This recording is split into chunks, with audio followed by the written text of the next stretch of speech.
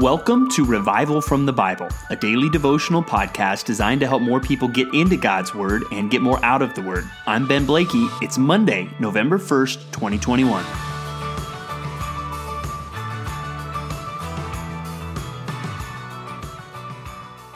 Have you ever had the experience where you tell somebody something that you know is right, but the person disagrees with you? And not only do they reject what you are saying as true, they don't listen to what you are saying, and they do the opposite of what you are telling them to do. Have you ever had that? Maybe if you're a parent, you've felt that way sometimes about a child.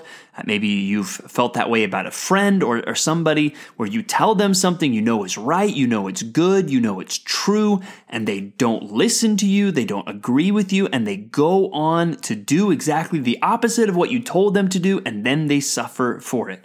Well, if you can imagine that, you begin to taste what must be just even a fraction of the frustration that the prophet Jeremiah felt. And you will see the importance that all of us need to listen to God when He is speaking to us, and that we need to respond and not ignore God as we consider what we're going to read today in Jeremiah.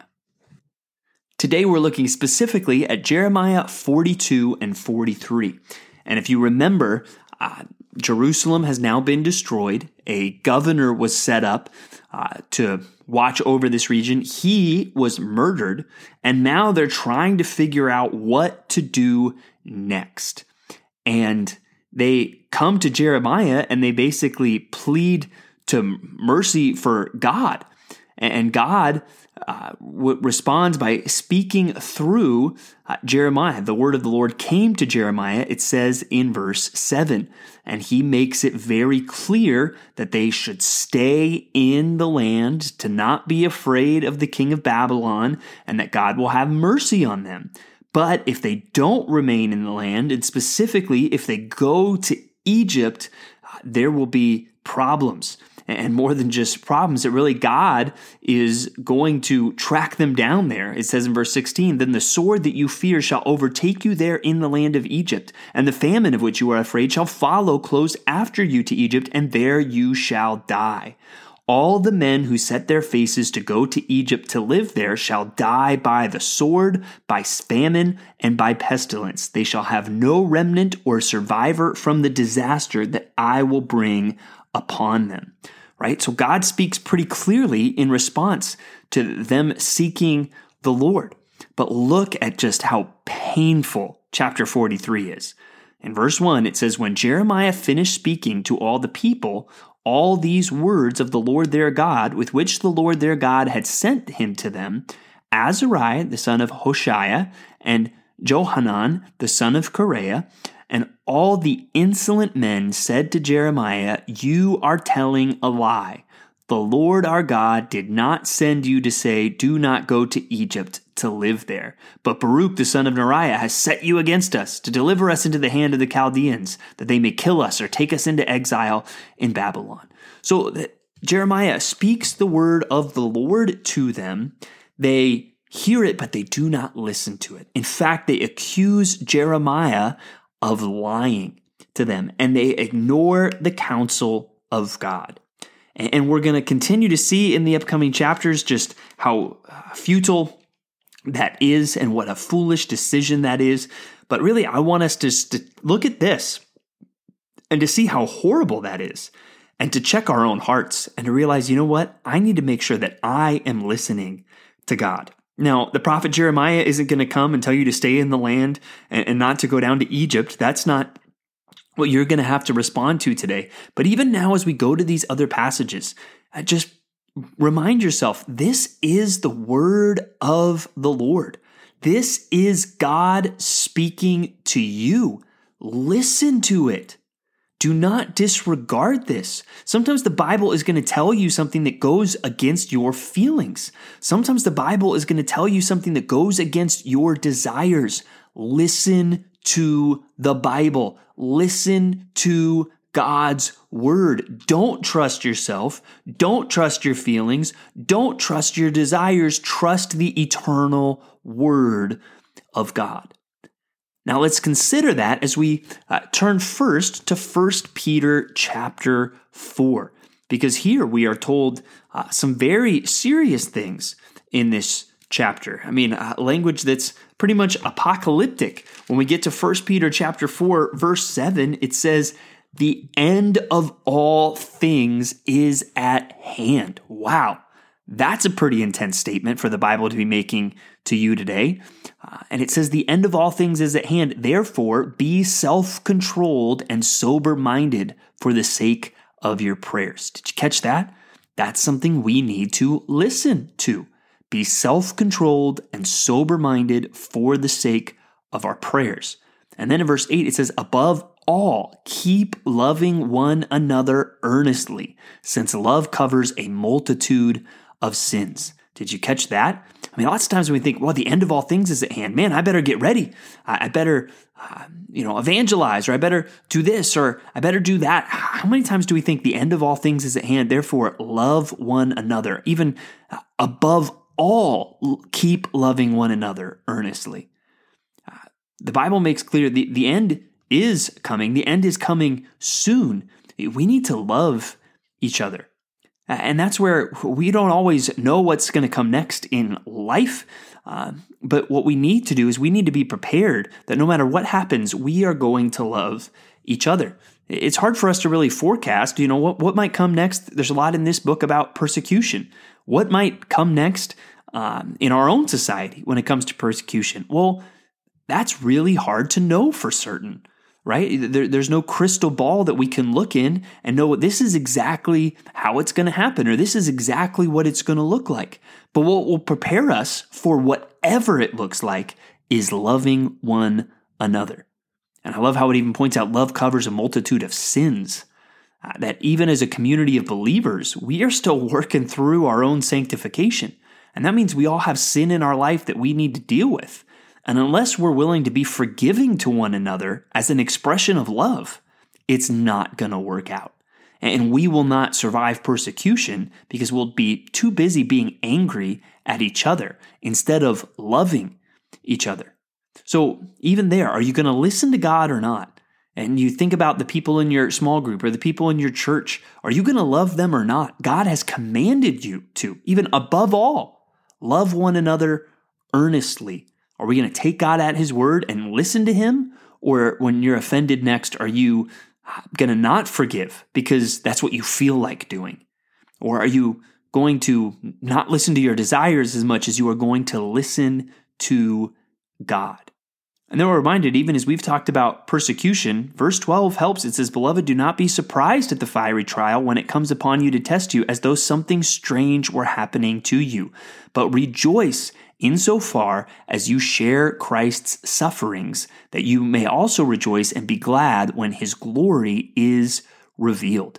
If we are persecuted or experience trials for following Christ, we are just following in his footsteps. So as we do, let's make sure that we are listening to God. In our next passage, we're going to see again God not really being listened to. And that's going to be John chapter 6, verses 41 through 59. And right there, we see from our last reading, Jesus saying, "I am the bread of life." And we're going to see people are not responding to that like they should. The beginning of this passage, John 6:41, says, "So the Jews grumbled about him because he said, 'I am the bread that came down from heaven.' They said, 'Is this not Jesus, the son of Joseph, whose father and mother we know? How does he now say, 'I have come down from heaven'?" So they are not responding, saying, "Yes, you are the Messiah. Look at the miracle that you just did. How could you not be the Messiah? Yes, you are the bread from heaven." Instead, they're saying, "What? How does this guy get away with saying that? We know this guy. How does he get away with saying he came down from heaven?"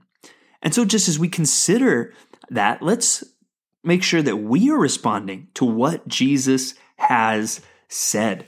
And really, we get down to verse 51, and he says, I am the living bread that came down from heaven. If anyone eats of this bread, he will live forever. And the bread that I will give for the life of the world is my flesh. And now they're, what? What are you talking about? They say, how can this man give us his flesh to eat? And Jesus says, truly, truly, I say to you, unless you eat the flesh of the Son of Man and drink his blood, you have no life in you.